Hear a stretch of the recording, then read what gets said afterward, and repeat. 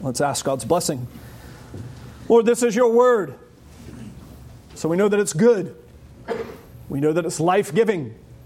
For you are good and you are life-giving to your people. And we ask now that you would use this, that we might hear from heaven. We pray in Jesus' name. Amen. I'll be honest, some sermon intros are hard to write. Sometimes I labor over them. I can't figure out how on earth I'm going to just figure out the introduction, and it's difficult. But then sometimes you come across something and it falls in your lap and you're like, surely this is made up. It's too good to be true. That was my week this week. It was a couple of days ago, actually, when I found this story, and the second I saw it was like, you have got to be kidding me. What a gift from the Lord. This is too perfect. You see, next couple of weeks, one of the new great romantic comedy movies is coming out in America. I have no idea what the name is. I'm sorry, I didn't bother.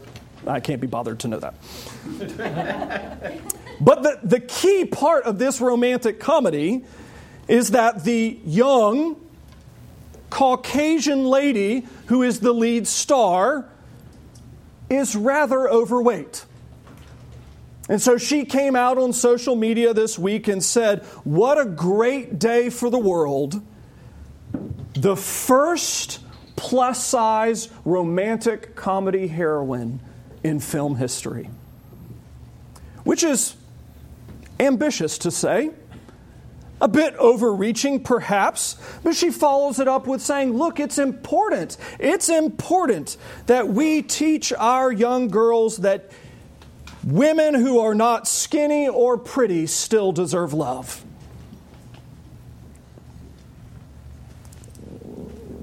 She put that on the internet, which is just, she's asking for it at that point. And of course, the internet proceeds to inform her that she's actually not the first lead actress in a romantic comedy. There have been many others, and they begin to list them, Queen Latifah and others, but there's actually a running theme, is that all of the romantic comedies that have featured plus-size models have all been black. At which point she doubles down. This is the first landmark, large, big-budget romantic comedy with a plus-size heroine. And who's to say even those ladies were even plus-size at all when they... I'm not kidding, she actually said that. Who's to say they were even plus-size at all when they starred in their movies? And so it's created this just glorious moment of cultural crisis, where we're watching people have a discussion about weight and whether weight is different for African American ladies than it is for white ladies or Australian ladies. I love it. It's just fantastic. I'm like, this is too good. It's too good. Because see, they actually recognize the problem. They've got the problem exactly right. Is that our culture, Hollywood picket, has placed a tremendous value on very clear, measurable skill sets for what it means to be a desirable woman. An empty head, an empty stomach, a full bank account, and a full shirt. All those things are important in our current culture and nothing else.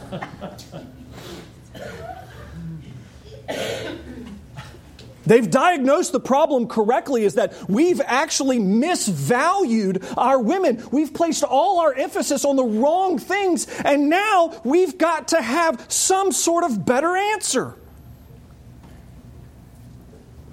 And the problem is, the solution they pose is just as ludicrous as the first one. A woman's value for love is determined by how much she weighs. Please, come on. But you see, it's actually showing in how it's kind of manifested in our culture. What we've ended up doing is, by valuing these things these ways, we've, in essence, created an ideal. What does it mean to be a woman in America? And the problem is this faulty definition that we've held so tightly to for so many years through Hollywood and magazines and Photoshop and all kinds of other things has now come home to roost. We have sown the wind, we are reaping the whirlwind, and we are reaping it in abundance. The percentage of women that have eating disorders now. When I left youth ministry and came here, the numbers were scary then. Like in the neighborhood of like 50% of college students, young women. I mean, we talk about like the pornography problem being rampant in America. Food for women is just as catastrophic. And so much of this is because we've held the wrong identity up as what a good and righteous and excellent woman is. We've had the wrong standard in place, and because we've had the wrong standard, we've created all sorts of manufactured pressures that have then cracked the psyche of the American woman. I mean, just, again, the weight, it's comical. All external, measured on beauty. The Photoshop generation. I mean, poor girls having to grow up now thinking that's what women actually look like when none of those pictures are correct. They've all been doctored tremendously. No one's shaped like that. And we get to the end of Proverbs.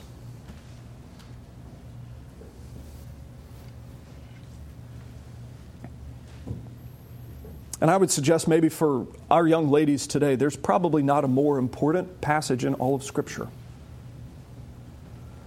Because whereas we consume Hollywood, and we consume Photoshop, and we consume magazines in the grocery aisle, we consume all of these ridiculous portraits of what women are supposed to be, God has actually given us what the target actually is. What is the ideal woman? And it comes at the end of the book of Proverbs. See, the book of Proverbs has been about two caricatures, wisdom and folly. The holy and the evil. The good and the bad. What does it look like to live in these terms and in these worlds? And what does it kind of feel like? And what is that lifestyle like? And so much of this book has been specifically written from a father to a son. And it's had so much of the tone of be careful what kind of ladies you engage with. But now God in His infinite wisdom closes the book with, I would say, perhaps the most beautiful illustration of them all. What does wisdom look like?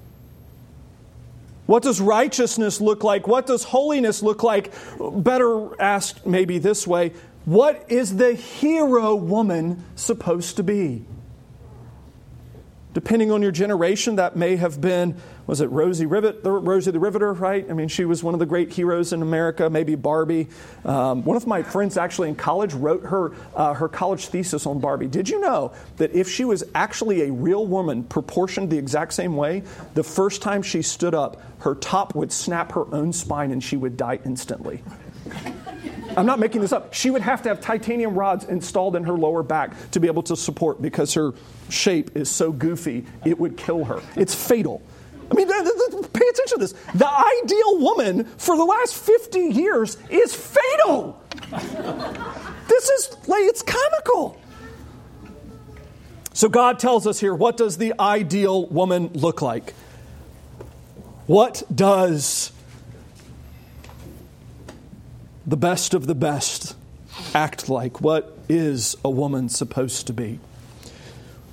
And these are phrased as proverbs, so certainly it's going to create a target for us, but it's going to create a target that not every woman can hit every part of, certainly. Even in how it begins. An excellent wife who can find? No joke. She's far more precious than jewels. Well, absolutely true. Again, we've already seen the negative element of this emphasized over and over and over again, saying, look, a wretched wife, man, it's better to go live on the roof by yourself. Go live in a ditch somewhere. It's more enjoyable. But now the counterpoint, the excellent one. What does a righteous wife, what is she like? Well, she's worth more than the greatest of treasures. And her greatness, her value, her excellence, her beauty, her godliness, her wisdom, her delight are going to be seen in a multitude of different venues. We're going to look at them kind of out of order, but thematically. First, they're witnessed in marriage with her husband. He even begins this way as it's written, the heart of her husband trusts in her. This is a woman who has wisdom so manifested in her life that her husband is able to trust his entire heart with her. Please do not undervalue that sentence. That a husband's able to give his heart to his wife and to trust her because he knows she will handle it correctly. I mean, we joke about this, but are there things more fragile than the male ego? I'm not sure. And then to entrust it to someone who's not a male and to say she's trustworthy because she will handle this fragile ego, this heart, with delicacy, with wisdom, with tenderness, with love. She will be trustworthy. And verse 12, she will do him good and not harm all of the days of her life. Her wisdom is so manifest that she's able to labor for his good and he benefits because of it.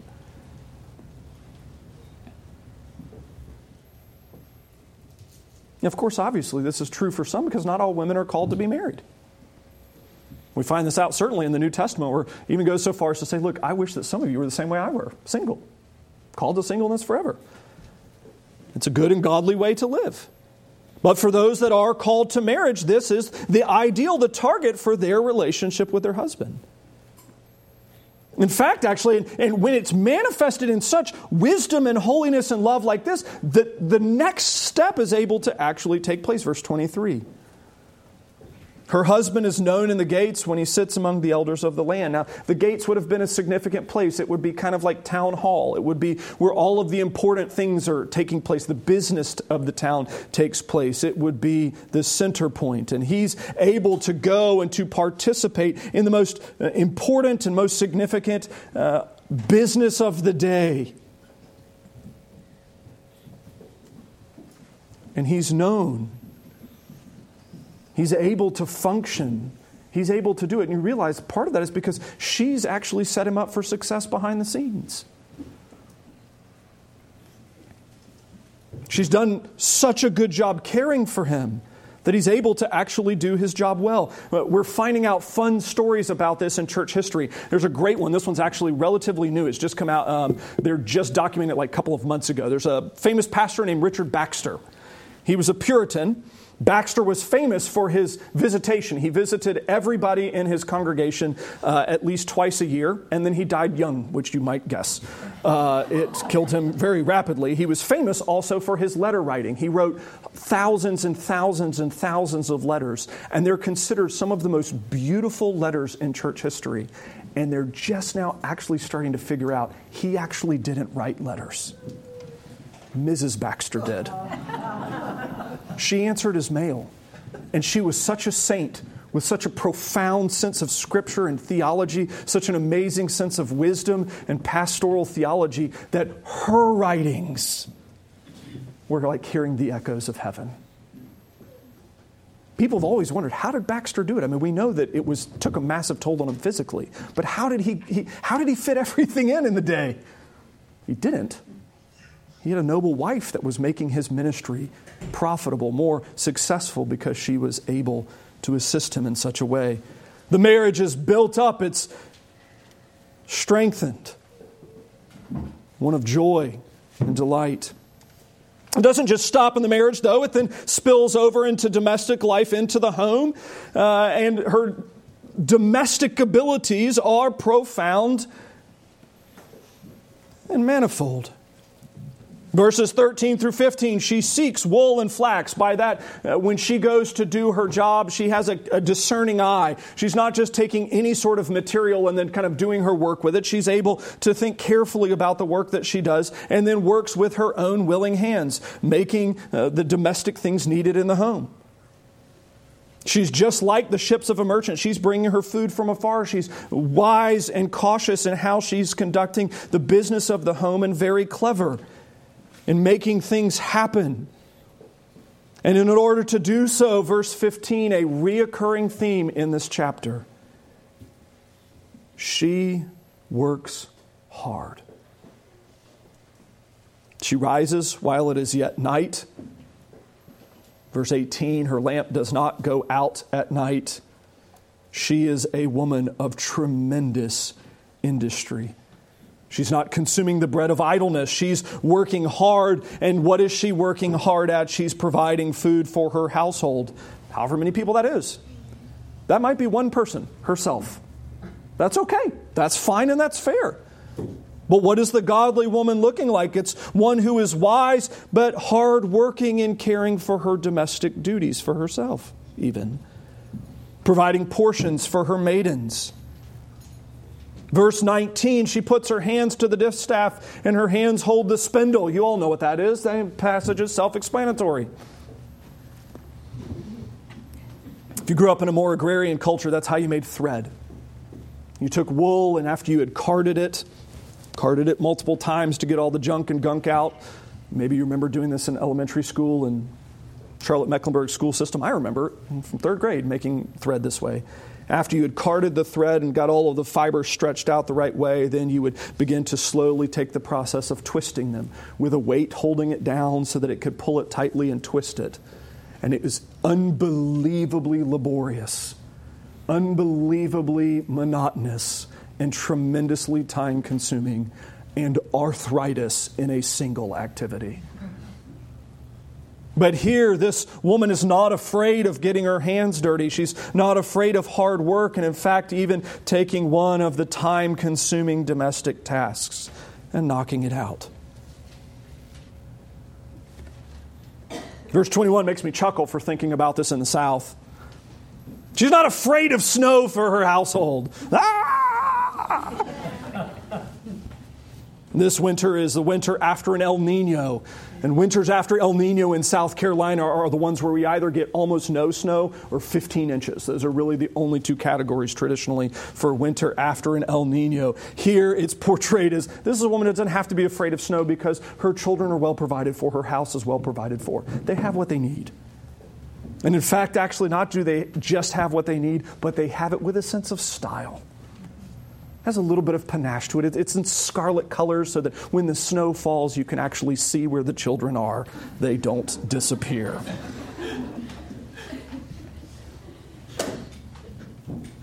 Verse 27, she looks well to the ways of her household and does not eat the bread of idleness.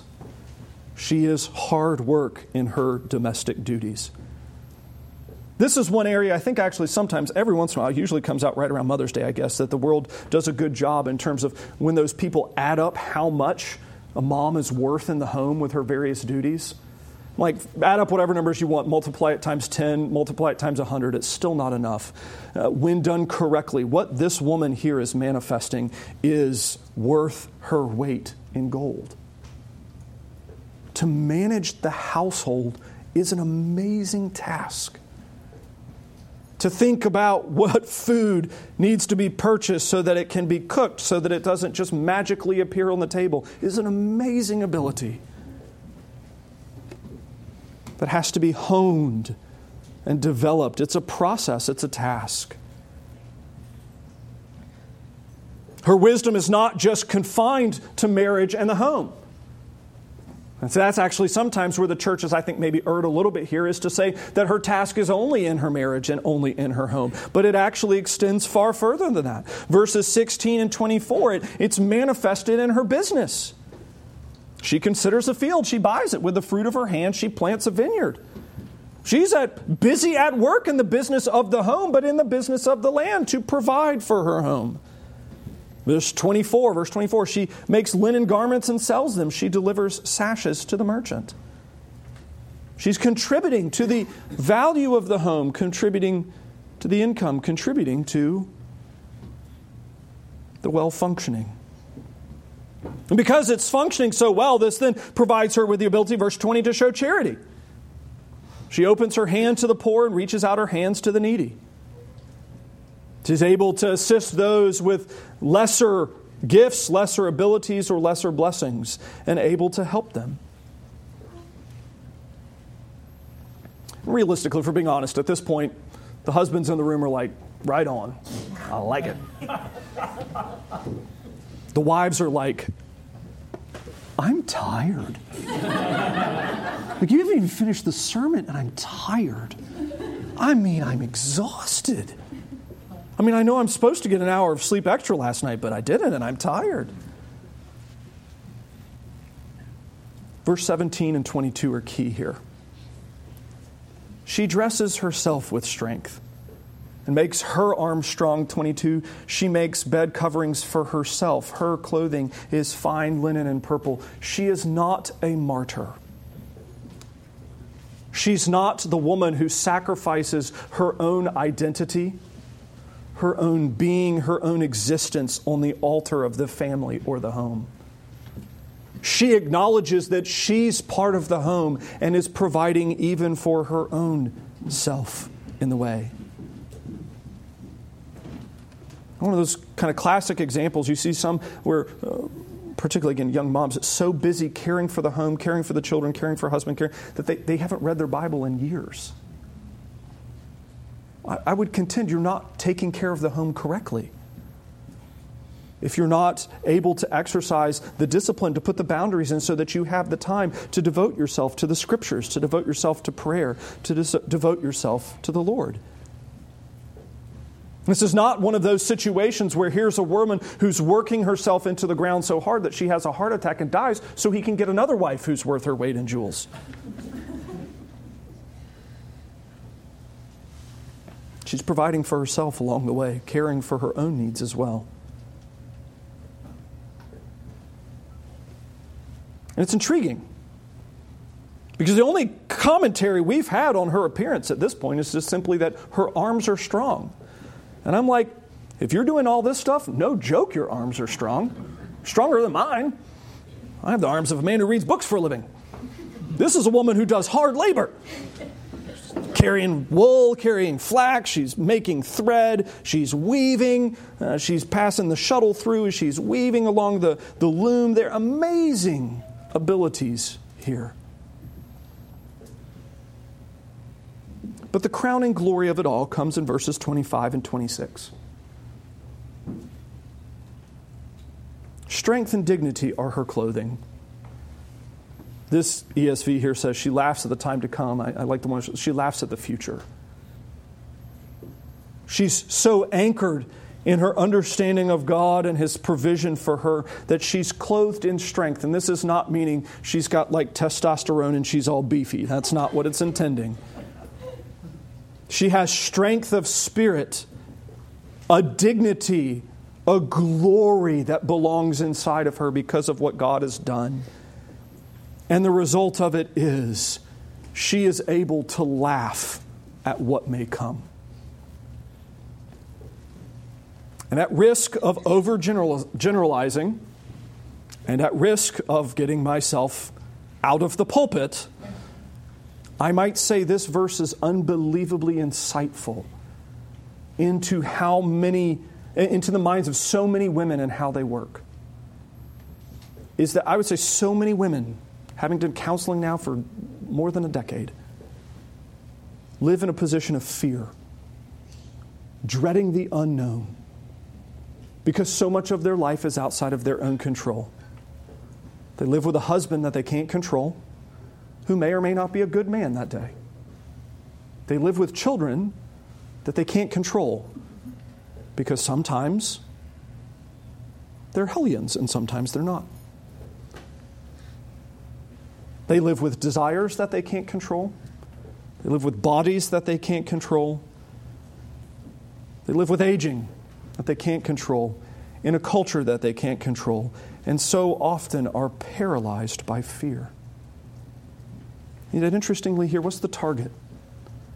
What's the crowning glory of this woman who is so hardworking and wise is that she is so knowledgeable, so anchored in her faith, so grounded in godliness that she's able to laugh at the future.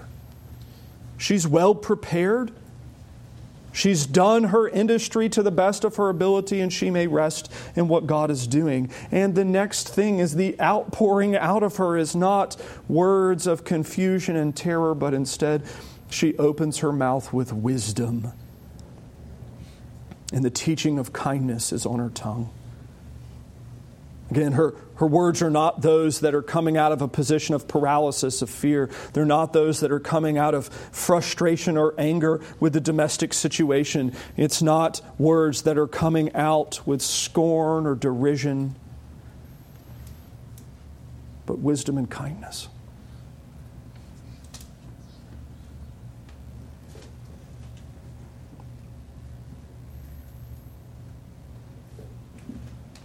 Which produces a result. Her children rise up and call her blessed. When it comes time for testimony time as to the value of the woman, to look at the value of her service, to look at the excellence, the delight of what she's done, even her children acknowledge it.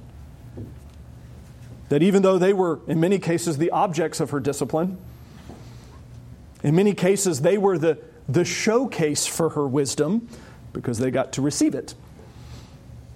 They rise up and call her blessed because they're such happy recipients of what she's given. On top of that, her husband too is able to praise her. And look at what verse 29, I mean, what an amazing statement. Many women have done excellently, but you surpass them all. Far superior to any. And then 30 and 31 kind of give us the final closing commentary. And here we finally get to see her physical attributes described to us. Charm is deceitful. It lies. Beauty is vain because it's fleeting. Gravity always wins. But a woman who fears the Lord is to be praised. Where is her beauty found? It's not found in the charm of her personality. Some of us weren't given very charming personalities, and that's a good comfort. It's not determined by her beauty. This is what the movie industry is finally starting to kind of at least have a conversation about. It's not determined by her dress size. It's not determined by the quality of her skin or the color of her skin. It's not determined by how many split ends she has. It's determined by how she fears the Lord.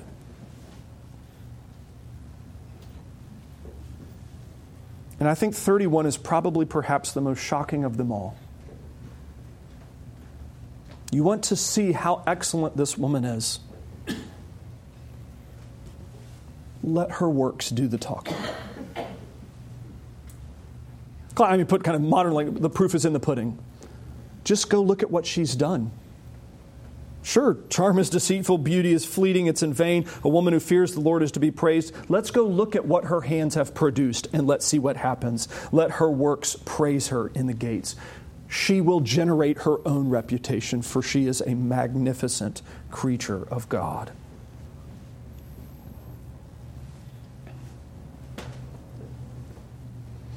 Yeah, what do you do with a passage like that?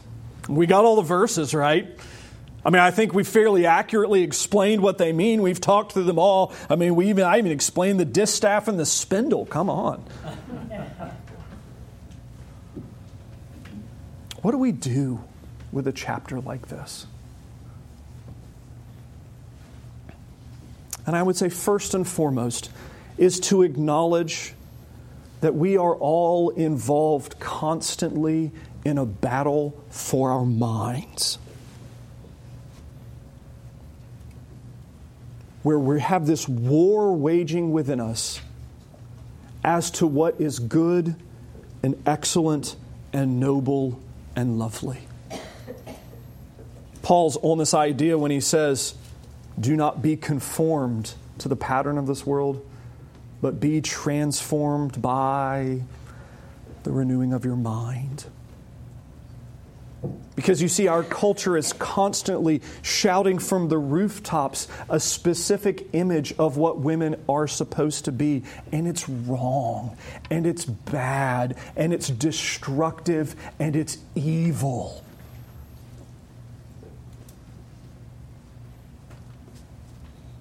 I read an academic article about 10 years ago, and the gentleman was making the case that our culture is attempting to turn our young ladies into the fantasies of middle school boys. That's the model of what our culture has put forward. The fantasy and delight of a middle school boy. And the thing is, the vast majority of the time, we're not even aware of the warfare in our own minds. You know the other thing that's really interesting about this passage? It's actually an acrostic in Hebrew. It's written by the alphabet. Aleph, Bet, Gimel, Dalet, He, Vav, Zayin, Chet, Het, Yod, Kaf, Element, Nun, all the way down through, so that young ladies could memorize it. To help fight the battle between your ears.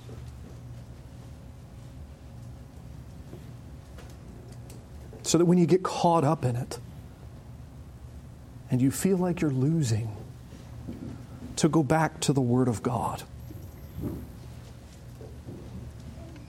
A Christian musician in Asheville, when I used to love listening to in college, wrote a song specifically about this concept, written specifically to his wife. And it's kind of this fantastic, kind of magical little moment where he says, look, if I could give you any present in the world, the present I would give you would be a mirror, so that when you look at yourself in it, you see yourself not as you think, but as I think. So that you would see yourself not through your eyes, but through my eyes. Because if you saw yourself through my eyes, so much of your insecurities, so much of your discontent would pass away. And it's intriguing. I think that's actually what this passage is designed to be for the women of God. Is a window into how God sees His creatures and what His design is for them. This is what you're supposed to be. The dress size is so infinitely less important. Secondly, I would say particularly for fathers, as you raise your young men, teach them this is what they desire. Because they're not hearing it in the world. Again, as I think it's been argued correctly, our culture is attempting to idolize a middle school boy's fantasy for our girls. Do not fall for that, and do not let them. Instead, raise them up to treat women with respect and with kindness and to value what God values. You want to know what God thinks is beautiful? Here it is. Teach our boys to do the same. Mothers, particularly with your daughters, please take this scripture and have it impact your home. Conversations need to be had regularly about how charm is deceitful and beauty is vain, but a woman who fears the Lord is to be praised. This must be the drum that we beat in a generation that has it all messed up.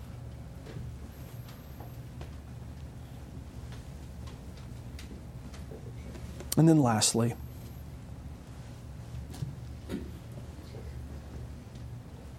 I think there's probably no clearer passage that shows the glory of the Holy Spirit. Because again, if the men in the room are being honest, men are like, yeah, sign me up, this sounds great. And again, the women in the room are like, I'm wore out already. And the beauty of the Scriptures are clear. That if you know the Lord, if Christ, you have the Spirit of God within you. And He gives all power. Now, when we try to busy ourselves in these ways, in our own strength and our own abilities and our own merits, you're right, it is flat out exhausting. It's wearisome and it is unsuccessful. But to think of what can be accomplished with God Himself residing in, with His power being constantly relied upon, with His Word bearing rich fruit in the souls of the saints. See, that's part of the challenge of Proverbs, and ending with an application for us all. Is this book is actually 100% attainable in some sense, but not in our own abilities. It's only attainable through the Spirit of God. And so it's this wholesome reflection of going, man, I just don't measure up, but I want to. How do I? Through Christ and His Spirit. May it be that as we go from this place, we fight against the lies of the devil that are being so strongly proclaimed, and to hold up a new definition of beauty that is attainable through the Spirit of God. Let's pray. Lord, we bless Your name. Forgive us our sins. For the men in the room, we ask that You would forgive us for valuing the wrong things. For the women in the room, we ask for forgiveness for valuing the wrong things. Those values certainly often don't line up the same way, but they're both evil. And Lord, we ask that our definition of what lovely women are would be the saints of God. And the saints that we see around us on a daily basis, the loveliness of wisdom manifest in the fairer gender. Lord, we bless Your name. We bless Your name that Your Word covers all aspects of human experience. We bless Your name that it is true and right and good for men and women. We bless Your name that it is not always convenient, but it is always good. And Lord, we ask that this church particularly, existing in a world that does not value women well, that we would appreciate the precious jewels that You have placed in this place. We bless Your name for Your generosity towards us, even now, for Christ's sake. Amen. Amen.